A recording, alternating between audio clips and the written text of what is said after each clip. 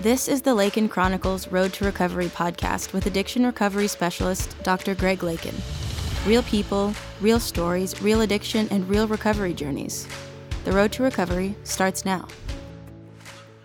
How are you doing today, Dr. Lakin? Good, Cashley. Hey, I thank you so much for coming in and talking to us. We've got a good story today. Cashley has agreed to come tell people his story of battling addiction and how he has overcome it, and those words of advice that can only come from somebody that's been through the transition and been there.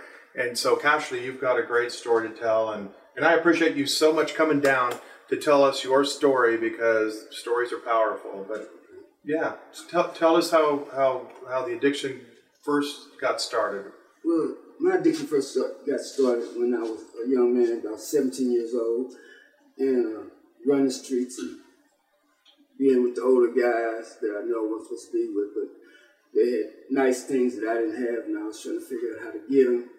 And my father worked every day, and he would support my family. So I got in the streets. Well, the guys that I selected to be my friends really wasn't my friends far as I got along and got older and learned about them. They taught me about smoking weed, drinking beer, or drinking wine. And I didn't like those things because wine and beer and stuff like that made me dizzy, and always made me sleepy. So I didn't like things that made me do like that, just fall asleep all the time. So as I got older, I started getting in trouble with the law. So when you're in you don't have any life experiences when you're a teenager, but the guys that you looked up to are the guys that you followed in the streets of Kansas City. Yes. Those are probably the guys that you thought had it going on. Huh? Yeah, had all the girls and had all the cars. That fascinated me. Yeah. So as time progressed, I ran across this girl named,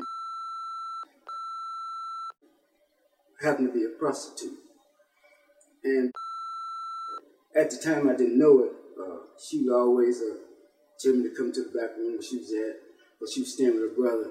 And I'd always see taking this syringe and cooking this, that I found out later on it was heroin, and I was wondering about this dope that I kept seeing them shooting it on.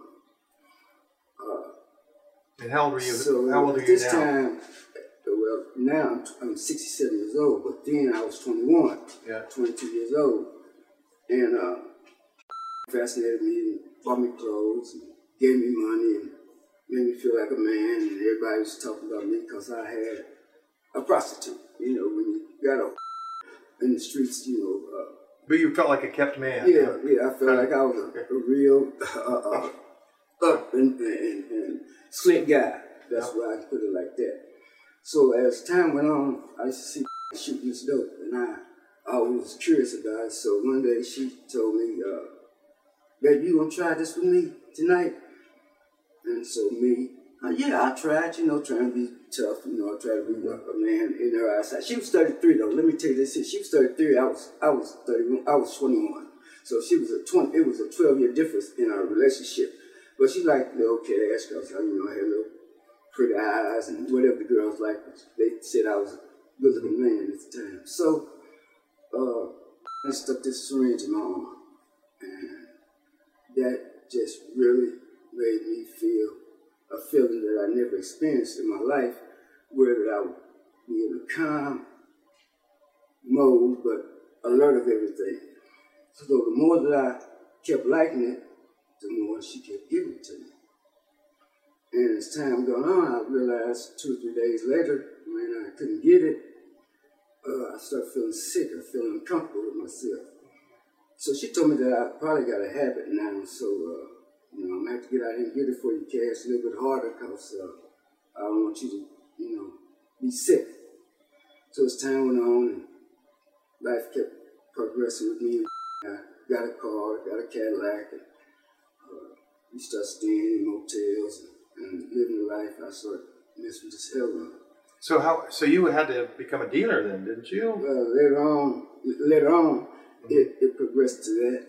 But as I was growing up, still learning the ropes about drugs, you're always going to get beat and mess over the first 2 or 3 times, and that went along with this heroin habits that I had found it, being introduced to.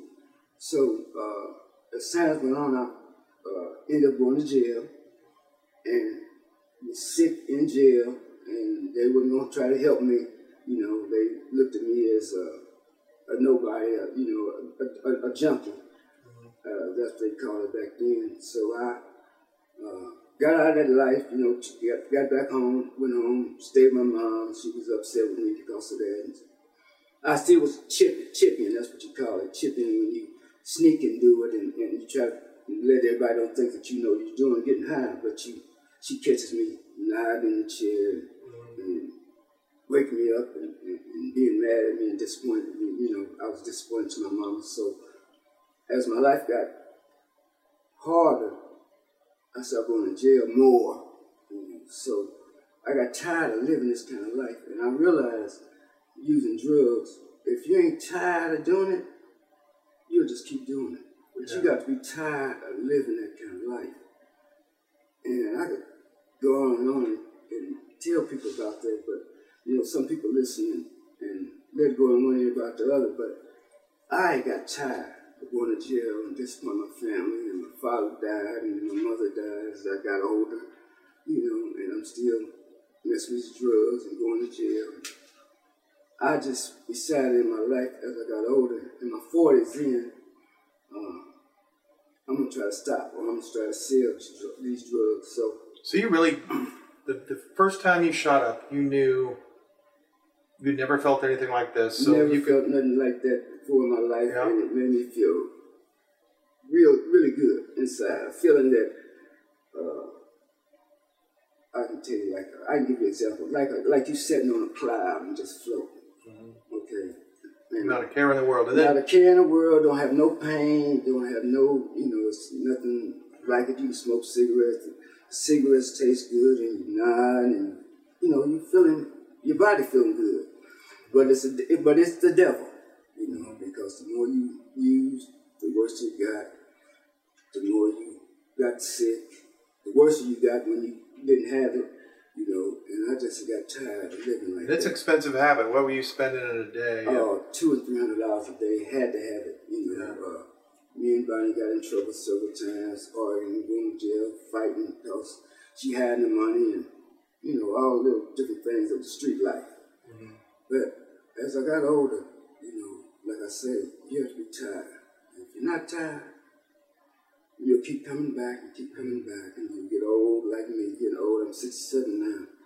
But it took you 20 years to just get tired enough. To get tired of people looking at me and trusting me, and I disappoint them. And then when you disappoint people, when you go to jail, it really makes you find out who really loves you in your life. Because don't nobody be there but family. And then family gets tired because you didn't cheated them and disappointed them so much that they don't have no trust in you. So messing with drugs is not a good thing, but I understand the way that the world is now, that people have problems, but don't get addicted to it, because it will really change your life, your love, your feelings about other people. It's a bad thing, but like I said, I got tired of living like that, and I got with a counselor that I got right now. His name is Larry Smith. That really knows how to talk to me and points me in the right direction. And I really feel good about this clinic that I'm going to now. I've been here for about 3 years now, and I'm proud of myself. You know, I'm proud of, I can talk to him about anything. You know, he doesn't, yeah, Larry's amazing. He doesn't make you feel bad. He doesn't judge. He doesn't judge you. No. He's just a good guy, you know. But you have to have it in your mind, in your heart, to be tired. And that's the only key thing that I can tell anybody that wants to listen about changing their life. You have to be tired of living like that, because it's a terrible world that you live in. When you're lying and cheating and beating people that you really care about, but don't care, the drugs got you where you don't care. You know, you just got to have it, and it's not good for anybody. And then when you're using drugs, you never find out about your health. See, as I got older, I never thought about my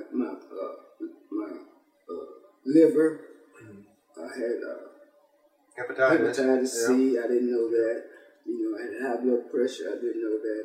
The heroin hid all those things for me until I got here to the clinic and they gave me tests and I found out that I had some bad problems. And I took the medicine and I don't have it anymore, thank God. But well done. if it wasn't for me coming here, I probably would have died, because the drugs hide the pain. Yeah. And, well, I've had people come in thinking they're in withdrawals, and turns out their blood sugars are 400. They didn't even know they were diabetic, or they, they had kidney infections, or all kinds of different things. But the drugs hide it. Yeah. They hide it, and I just thank God that somebody's here to help me. Don't judge me, just accept me as I am. But you have to be tired. That's the key to it. And then what was it that Larry said to you? Like you said, he's never. I mean, Larry's overcome a lot too, Lord knows. But what was it that really resonated or connected with you that you and Larry shared, perhaps? Larry used to always say, just don't worry about it, Cash. Just be yourself and hold your head up. Don't look down on yourself, because there's a lot of people worse than you. There's a lot of people worse than me, and Larry's in a wheelchair. So he really understands the disappointment, the hurt, and the pain, and people, messing over you that when you try to do right. So, I guess we connect because of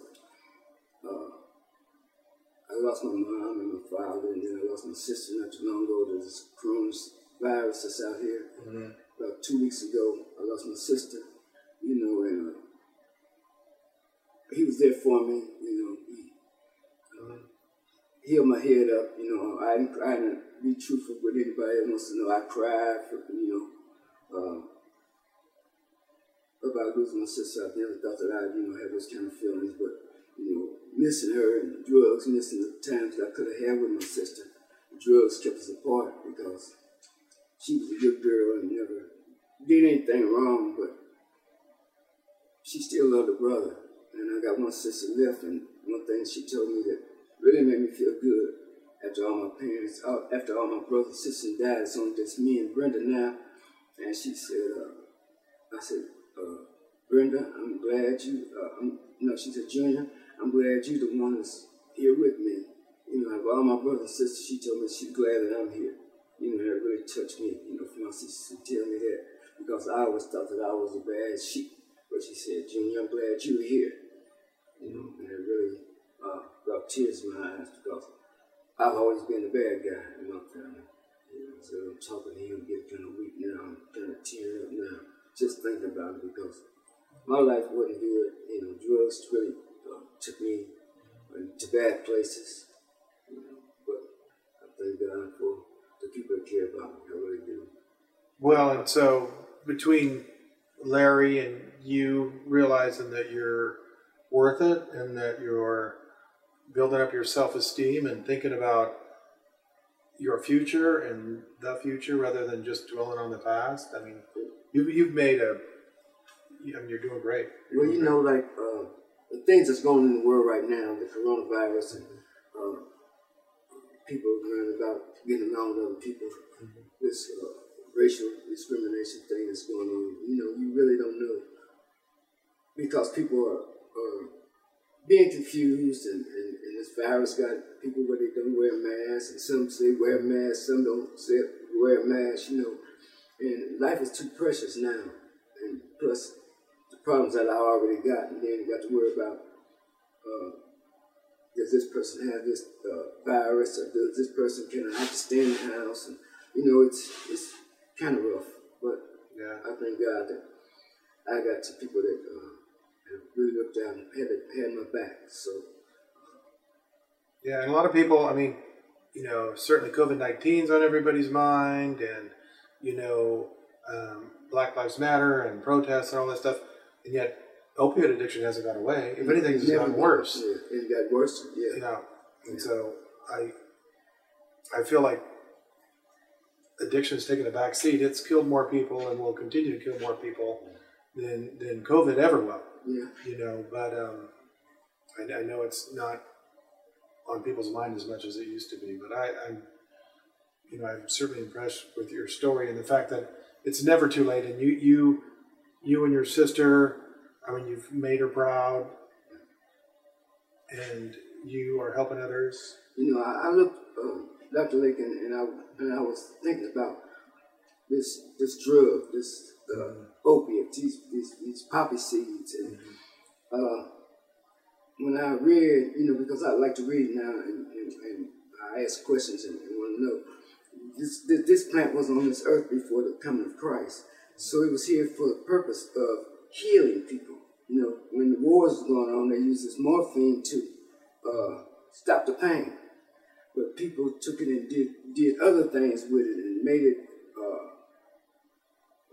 a different drug out of it. You know, it was just to help the soldiers when the war was going on. You know, they fighting over in Afghanistan behind this, and that's the biggest thing is the opiate going on. People get rich. You know, it's really bad. You know, and you got to understand. Like I say, I'm tired, so. You know, I look at things and read about why this is like this and why people, you know, you got to understand how this all come about. You know, that's where I am, you know, because it really had destroyed my life one time, but I just got tired. Right. So I understand, and then this coronavirus, like I said, is out here, and people are finally trying to live together, you know, and get along, you know, so. I'm just happy to be here because I really didn't think I'd be here this long. Yeah. Well, what's life like on the other side? I mean, I know you're helping people, and I appreciate so much you telling your story. I mean, there's no other reason other than to be able to give people hope, you know, and let them know that you can still do it, that it doesn't matter whether it's 20 years into this or longer. You can get through this. Yeah. But my key is just being tired. You're not tired. You keep lying to yourself and cheating yourself and disappointing people, and you'll be back in jail and, you know, looking through the bars and wondering why. Am I going to get a letter? Can I get some commissary? You know, all that stuff, you know. You can burn bridges and ain't nobody going to trust you no more. So if you're not tired, I feel sorry for you. You need some help.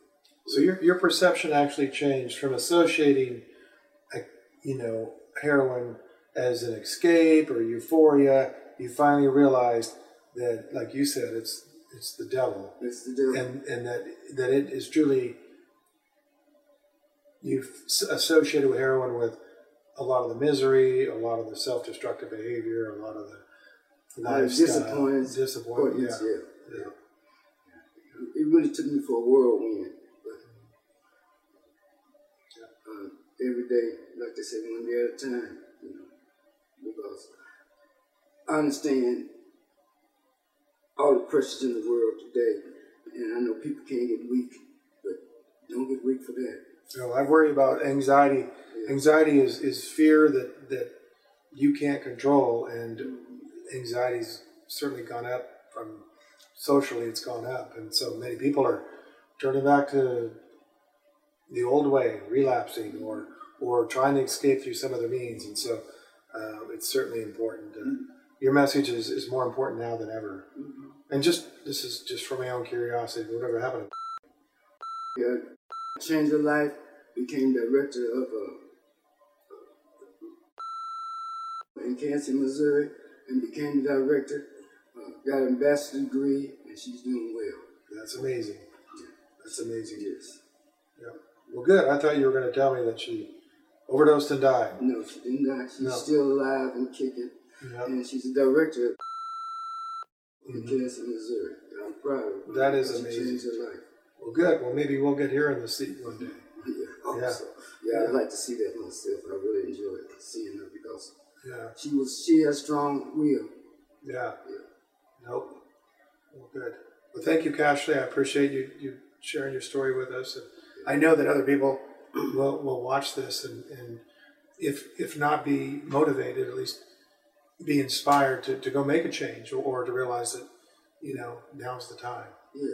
These places do help. They really do. They really help you. If you want help. If you don't want no help, then I can understand it. But if you come and surrender your life, and one more thing, God is the way. You got to love the Lord. You got to have Him in your life. If you don't have Him in your life,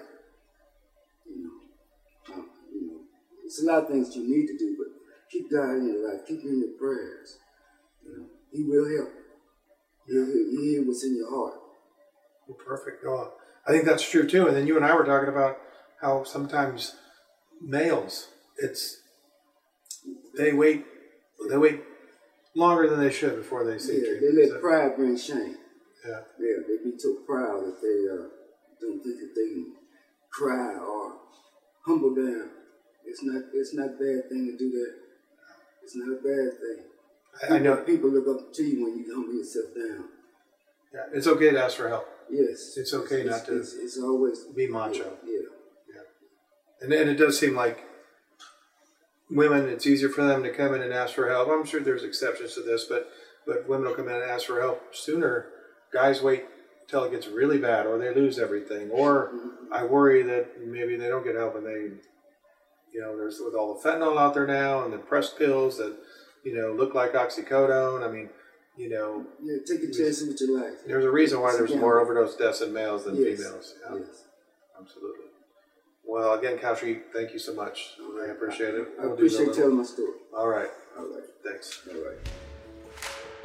Dr. Lakin is a board-certified family medicine doctor with an emphasis in addiction medicine and over 25 years of experience. For addiction recovery services in the Wichita area, please visit www.centerforchangeks.com or visit samhsa.gov for a national directory of resources and recovery centers in your area. You can also find these links in the podcast description. Thank you for listening to the Lakin Chronicles Road to Recovery podcast. And remember, you've got this.